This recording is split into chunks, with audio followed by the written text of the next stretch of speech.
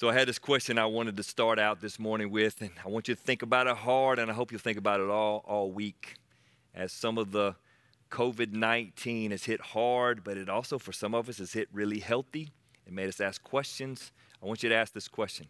What doesn't need to go back to normal? Like, what was jacked up before COVID-19, and now you've seen it, and you don't need to go back to the way it was? So I think in the coming days, we're going to see some stuff start slowly shifting back to normal. It won't be all the way back to normal, but I got this scary thought in my mind that we may forget really quickly what was so good about this season, like dinners at your house with your whole family sitting around the table.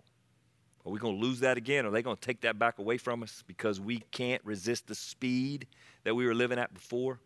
Like I've learned some about our finances. We don't have to spend as much as we were in a month. I've learned about our schedules. I've learned about my family. I even had to look, and I'm sure you have, as I watched the news there for weeks on end about death, and I had to, again, face death and think about the end of my life and what I want to happen in this life. So I want you to stew on that. What doesn't need to go back to normal? What do I need that's changed to continue to do? At the end of this message, I'm going to walk us through at Radius Church a little bit of our thoughts about what it's going to look like in the coming weeks. One of the things every Sunday we get up and say we can't wait to get back together. Well, that's starting to look like a reality. And so by the end of my talk with you, I'm going to explain about when we anticipating getting back together. But before I do that, I want to tell you a little story that I read on a website this week that I really respect. It's called Leadership Network, and they serve pastors across the country. And they had a pastor write about Sunday mornings, which we're all kind of excited to get back together. And he said that he thought this COVID-19 season was great for the church, and here's why. He compared it to the game of chess. He said the best way to learn how to play chess is to learn to play without the queen. So learn how all the other parts on the board move. I don't know if you haven't played chess. It's got a variety of little characters on the chessboard. You got 8 pawns. You got 2 rooks or castles.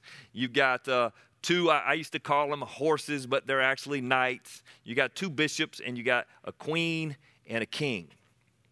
And if you don't know how the game works, the queen is the most powerful because she can move from end to end on the board. She can move all kind of angles, left or right. So she is the one who can move the most. She's the most powerful person on the board. And what this guy was writing, he was saying that the church for years has become completely dependent on Sunday morning. It's our queen. It's what we depend on, and we forget how to use all the other parts. It was this great article, and it's been a great season for the church in the Midlands and in South Carolina to really assess who are we if we can't get together on Sunday mornings. I just want to tell you for Radius, for me, I have never believed that Sunday morning is our queen. I don't think Sunday morning is the most important thing we do. I have always, and we at Radius have always thought the queen is our home. Your home, where you're sitting right now. One of the best parts about this really difficult time, as you take in these services in your home, that's exactly where we think all ministry starts. As a matter of fact, if we get together in our rooms again on Sundays and we don't actually live out the truths about Jesus in our homes, then when we get together, no matter how loud we sing, how high we raise our hands, how many hugs we give, which we won't give any when we get back together for a while, hey, that's all fake if it's not true at home. Radius homes are and always have been our go-to. When we started this church, when we named it Radius, we were thinking about the neighbors in your literal neighborhood, the house next door to you, and the house across the street from you, and then those folks that are in the cubicle next to you or across the bay from you on your job, and then those folks where you have hobbies or where you're at the ball field. We always thought that our Radius, our family, our home, was the ultimate strategy for the church of Jesus Christ. That hadn't changed. It's one of my favorite parts, again, of this whole season is that it's re-emphasized how important that home is. I hope you've had a good chance to look at your family. I have, right? There's been more time at the table. Some of us are a little tired of looking at our families at this point, but I hope you've taken the time to assess it. What doesn't need to go back to normal? What were you depending too much on the schools for to get done with your kids? Why is there so much tension with my wife and I in the house with so many more minutes together? How are we going to work that out? What was broken in there? How do I fix it? Because if the home isn't right, hey, this gathering we got on Sunday mornings, it isn't right. Won't be right. We're not a light. Radius has never been about buildings, though we love our buildings and we want to use them as tools. Never been about pastors, never been about a specific guy. It's never been about Sunday mornings. It's always been about our homes and our families and their alignment around Jesus. And so I hope even today, as you sit here and listen and maybe discuss this afterwards, just evaluate where your family is over these past few weeks. One of the really cool things about church, because for some of you coming to church, you come from a family, nobody knows Jesus. The church itself begins to feel like a family, and that was by design. One of our guiding principles is that we are family. We got T-shirts that say we are family because when you meet Jesus, there's this connection that is as deep as blood. So we call one another family. And so we hope that our church operates like family when we get together. We've gone through the first chapter of Philippians over the last 2 weeks. It's been great. We've walked through it, and every Sunday we're reminded that we're supposed to be a family that's full of joy. You know the family in your neighborhood right now that looks healthy. You can't deny it. You watch their kids ride bikes in the neighborhood. They're normal, but they just look like they've got something else. That's what the believers in Jesus are supposed to look like. I hope it's what our homes look like. It's what we're working to with our homes. So how many times do those of us that walk with Jesus, how many times do we say his name over the course of a week in front of our family? How many times do you say his name in 24 hours? I got to tell you, as we read through chapter 1, in Philippians, and I listened to Ryan and Russell and Ross and Derek and Trey unpack Philippians. I was convicted. I just don't say Jesus enough. I read chapter 1 and I went back through and I put a cross every time in the Bible where either Jesus was said, Christ, or where it used a pronoun that represented Jesus Christ. And in that little brief chapter, it actually refers to Jesus 22 times.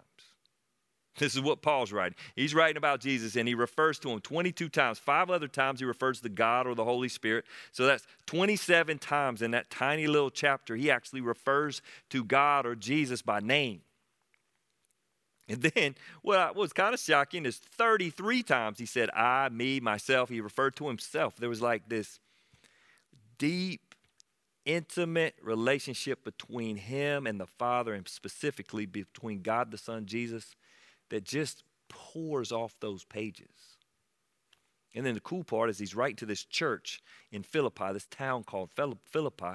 You can actually feel, as Russell talked about, this love that Paul has for individuals in that body. And it's kind of this three-way thing where Paul loves this Philippian jailer that he got to lead to Christ and baptize his family. Paul loves Lydia, who he had met down by the river when she was hanging out with some other ladies at a, quote, ladies' Bible study, right? This slave girl that he casted a demon. He loves these people. You can feel it coming off the page. And it's what people were so attracted to at the church at Philippi, in the early church. It's still what people in Lexington, over in Irmo, out in Saluda, it's still what people are attracted to. Our love for one another in Christ. It's kind of embarrassing to say. It seems too simple. So, how many times do you say the name Jesus in a 24-hour period? When's the last time outside of prayer you've named Jesus at your dinner table, just in conversation? As I studied my life, I knew I had work to do. Philippians chapter 2 starts like this. Is there any encouragement from belonging to Christ? any comfort from his love, any fellowship together in the Spirit, are your hearts tender and compassionate? Then make me truly happy by agreeing wholeheartedly with each other, loving one another, and working together with one mind and purpose. Kind of a cool beginning to the chapter when Paul looks at the Philippians and he makes this really simple statement. If you're a 12-year-old boy, I can still remember being 12 is one of the great years of my life when I really started locking in following Jesus. And he says to you, as you sit in your home with your family, the writer of this book says, is there any encouragement from belonging to Christ? What does that mean? Like, do you feel better because you belong to Christ? Because he's saying, hey, if you feel better because you belong to Christ, which you should, then you probably ought to love your little brother better this week.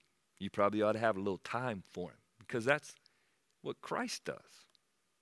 Any comfort in his love. Hey, if you're a 37-year-old lady married with 3 kids and you're at the house and it's been a crazy season and you're trying to figure out how to pull this thing off with all the moving parts in your home, he says, is there any comfort from his love? If there is, then in our homes we work. We don't do it perfectly. We sure don't do it perfectly at my house. But then you're working to figure out how to in this season love the little ones running around the house and that fellow over there that doesn't always follow all the instructions, especially with him in here 24 hours a day.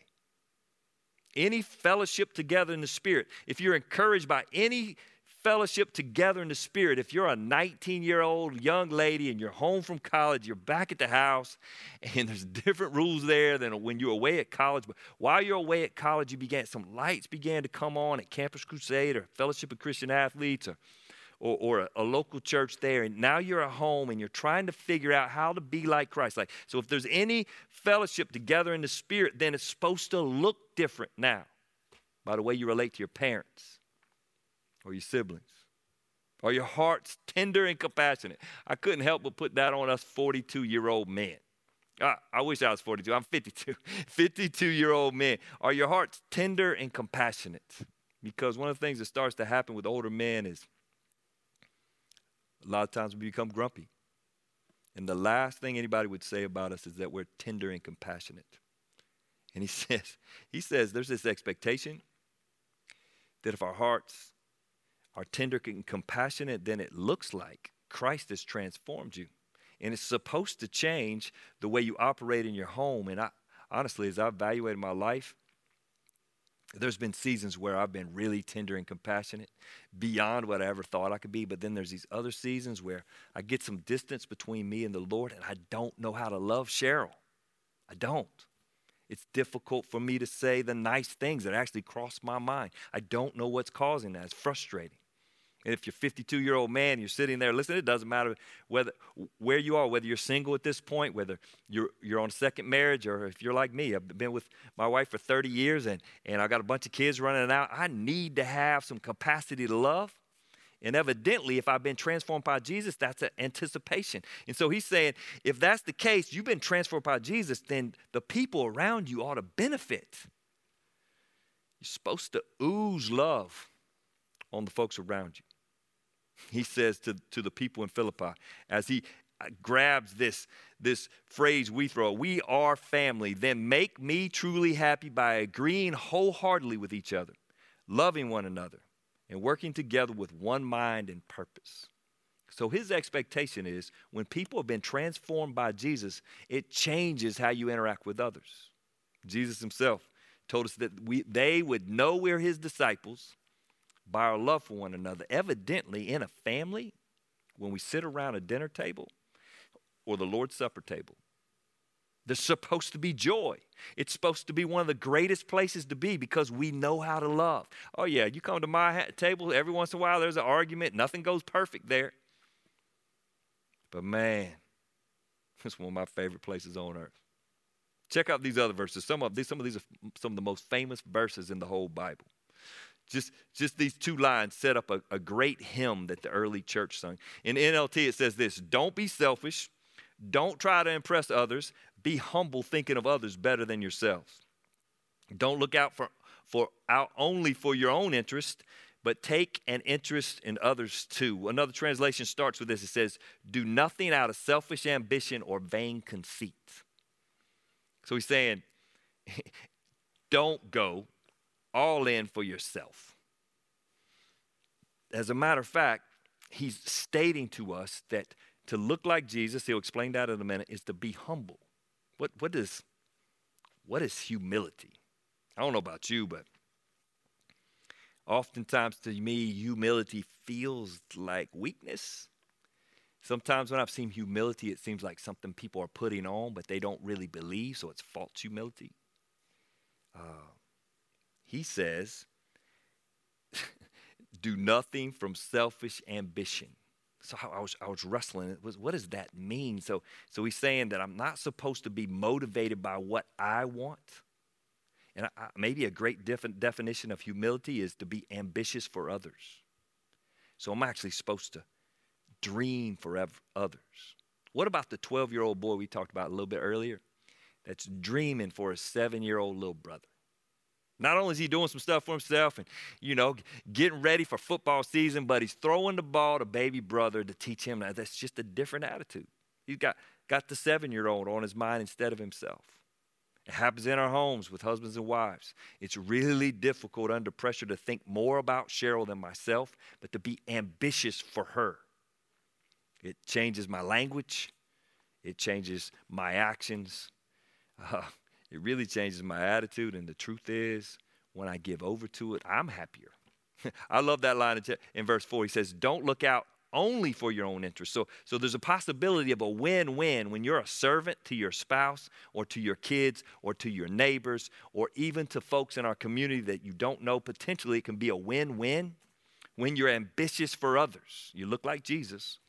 You're humble. Tony Evans writes it like this. Servants ask, is what I'm about to do or say going to make things better or worse? Is what I'm about to do or say going to make things better or worse? And that doesn't always mean that I olay and I'm passive and let everybody else do what they want to do. In my house early in the COVID thing, I got 3 sons at the house, and I noticed that we were getting a little lazier by the day. So one day I pulled out the marker board and I put in the 40-hour work week for all people in the Reeves family. And you had to report how you worked 40 hours in the week even though we couldn't get out and about. I'm going to tell you what, that didn't seem like the nicest thing to do, but it was a great service to my family. It was hard to do because I didn't want to do it. I didn't want to ask them to do something they didn't want to do. But once they started working, well, the cool part was you were proud by the end of the day. There was something to celebrate at the end of the day. Everybody's happier because they're moving and accomplishing stuff. Sometimes serving isn't just about being sweet. It's about looking out for others. It's about being ambitious for others. So then Apostle Paul in verse 5 says, hey, I want you to watch some tape, right? This is what he says. You must have the same attitude that Christ Jesus had. So he goes, let me pull out the tape from 2,000 years ago, and I want you to watch it. And he goes, that is what a servant looks like. Jesus Christ.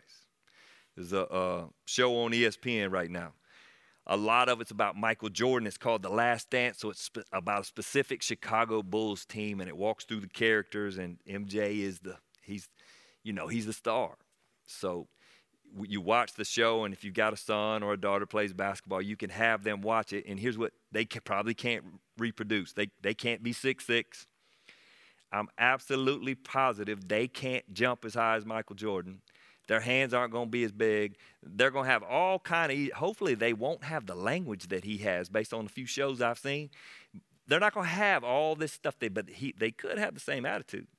They could have that same competitive attitude. They could get the most out of whatever they got. If it's 5'8", 150, they could get the most out of it. They could go as hard as they possibly could. And it's this really cool picture as Paul looks at us, the church, and he says, hey, your king, Jesus, this is how he lives, and this is what he thinks a great Christian looks like. He's humble. He's ambitious for others. Let me read it to you. In the early church, verse 6 through 12, This was a hymn they sung. Some folks think it's a creed. It reads like this: though he was God, speaking about Jesus, he did not think equality with God was something to cling to. Instead, he gave up his divine privileges and he took the humble position of a slave and was born as a human being. And when he appeared in human form, he humbled himself in obedience to God, and he died a criminal's death on the cross. That all sound accurate to you? If you want to do a little exercise, print it out on a piece of paper. It's what I did. And I've gone through, and every time it uses a pronoun for Jesus, I just capitalize it. You talking about God. Though he was God. It's a crazy statement. I don't know if you remember the definition of God, but you start by going through his attributes. So Jesus was God. We've heard stories of him walking on this planet. That means he was the creator. Crazy, he was born. Right? That means he was eternal, which means he was there before his birth. Omniscient, which means he knows everything. Omnipresent, which means he is everywhere, right? Omnipotent, which means he has all power, but he was in a manger. How does all this? Holy, without sin, and as Hebrews records, he never sinned as a man. How does all this work together? Though he was God, he was fully God, he was the Son of God, a part of the Trinity. He did not think equality with God is something to cling to. Instead, he gave up his divine privileges. There's tons of theology in here. For those of y'all that are hoping we can get to it, I don't have time. But there's this beautiful picture of the great God of the universe humbling himself to be a man. It is overwhelming to read. So if you read this passage and you ever have somebody tell you that Jesus is not God, that's heresy. They're going down a path that is unacceptable, that separates them from the faith of Christianity. Jesus is all God. But as you read the passage, he's also all man. If you want to show off to your friends, we call that the hypostatic union. It's a mystery. We put a big word on it, which actually helps us capture the mystery. Not exactly sure how that all works out, right? He's all God and he's all man in the man Jesus, and it's beyond us. But it's beautiful. In this passage, the Apostle Paul is taking it and he's dropping it in what he's teaching the Philippians, and he's reminding you that our King led humbly, that he was others ambitious. His ambition led him all the way to the cross, right? First, he laid down these amazing attributes of God. The words are, it's impossible for the interpreters to get the words right, to capture that idea that the NLT says he gave up his divine privileges, but then he works his way, not only being born in a manger as a poor baby boy in Israel, but all the way to the cross on a mission ambitious for you, because he wanted you to know his Father. He wanted you to experience ultimate love.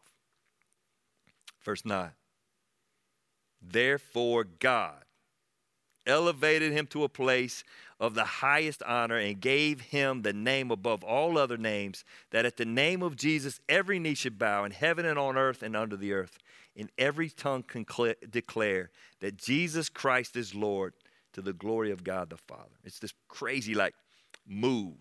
When you're singing the hymn, you start with God humbling himself to be a man, and then by the end, God the Father elevating the humble Jesus, right, to his proper status above all others, elevated above all others, to the point where everybody, whether they want to or not, they're bowing down and their tongues are declaring that he's the Lord.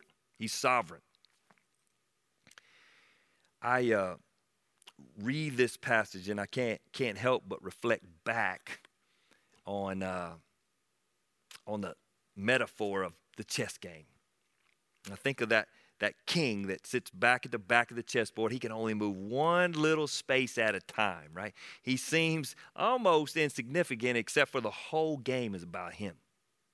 When I think of Jesus as king, in many ways, as he came to be a man, it's the limitations of him, of who he was as the omnipotent God, to the point where he could just move one little space at a time. It almost lulled man to sleep to think that they could kill him. You remember when they came to arrest him, to take him to the cross? He just shows his glory just a little bit, and everybody falls down. They can't stand in front of his glory, and then all these soldiers get back up on their feet and arrest him and take him away. It's a freak show that he would take that glory and hide it because he was on a mission ambitious for you. I hope you know who you are. It's a question I have to ask myself. Do I know who I am? Because Jesus knew so much about who he was, that he was God, that he was capable of serving because he wasn't insecure. He was confident about it. He was able to give to others because he knew who he is. Who are you? I'll tell you who I am. I'm one of those 8 pawns.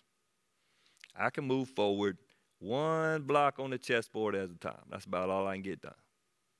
But when I'm right, I move forward that 1 step in submission to the King back at the back because I want to honor and glorify him. Every once in a while, I'll move 2 spaces at a time, and it just seems like a highlight of my whole life.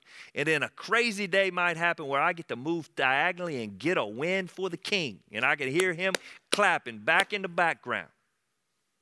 And I hope that if he allows, at some point on my way across this life of chess, I will either get to give up my life for him because I was protecting his cause or protecting somebody else on the board, or perhaps I'll get to make it all the way to the end of the board and over the course of a lifetime reproduce and give somebody else a chance to represent my King. When you read this passage, you just can't get away from the idea that the one that we follow, the King of all, the King of kings, man, the way he works is through humility.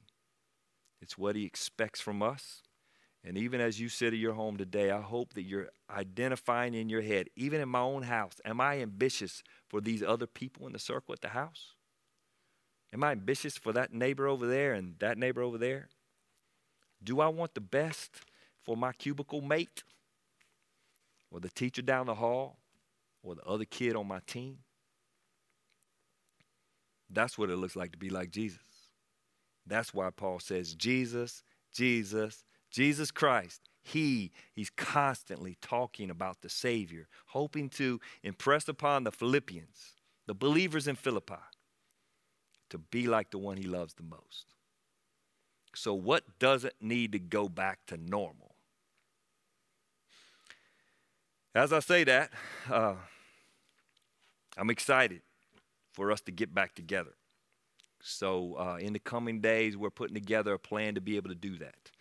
And when we get back together, hopefully our families, we're going to continue to work to have our families in a healthy spot, to get back in a room and worship and sing out Jesus' name together. So here's our plan.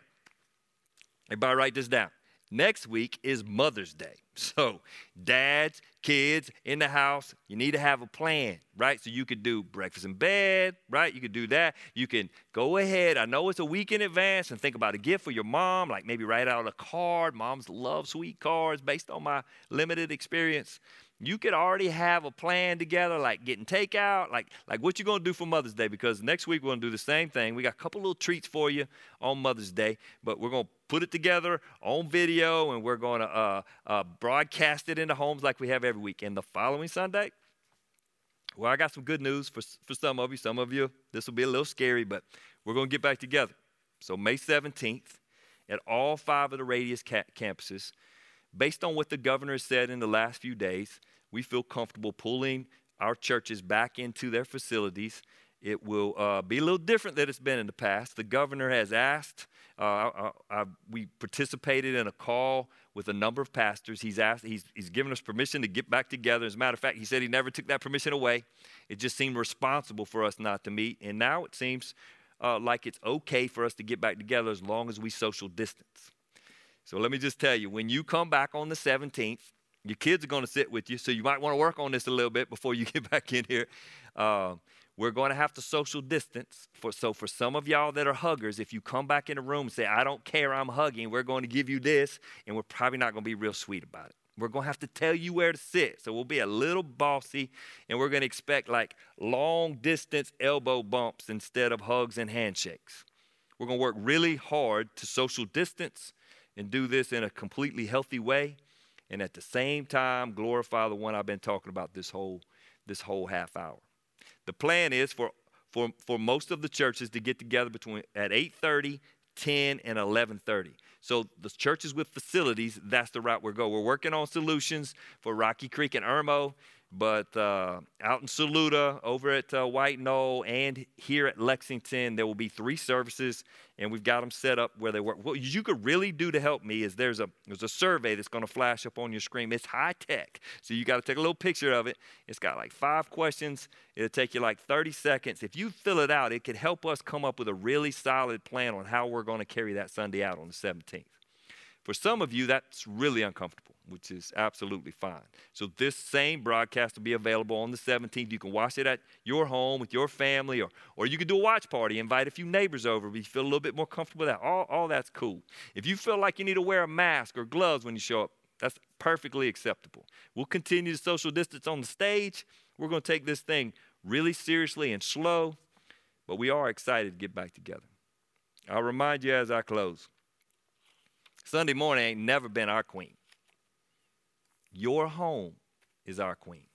Our anticipation has always been that through your home will impact your community and you'll be connected to the church. It's really the way we've always wanted to be. I believe it's the way that the scriptures teach, and look forward to living it out with you. Let me pray. Jesus, we worship you. We worship your name. We call you King. It's shocking to see your humility. We love you. Lord, as we worship you, there's a little excitement in us that we could actually be back in rooms together and worship together as the family of God. So we look forward to that. Help us do that wisely. Help us do that and respect others in our community and respect each other as we get together in our variety of spots here in just 2 weeks. Thank you for our moms, Lord. We look forward to celebrating them next week. Listen to us as we worship. We pray in Jesus' name.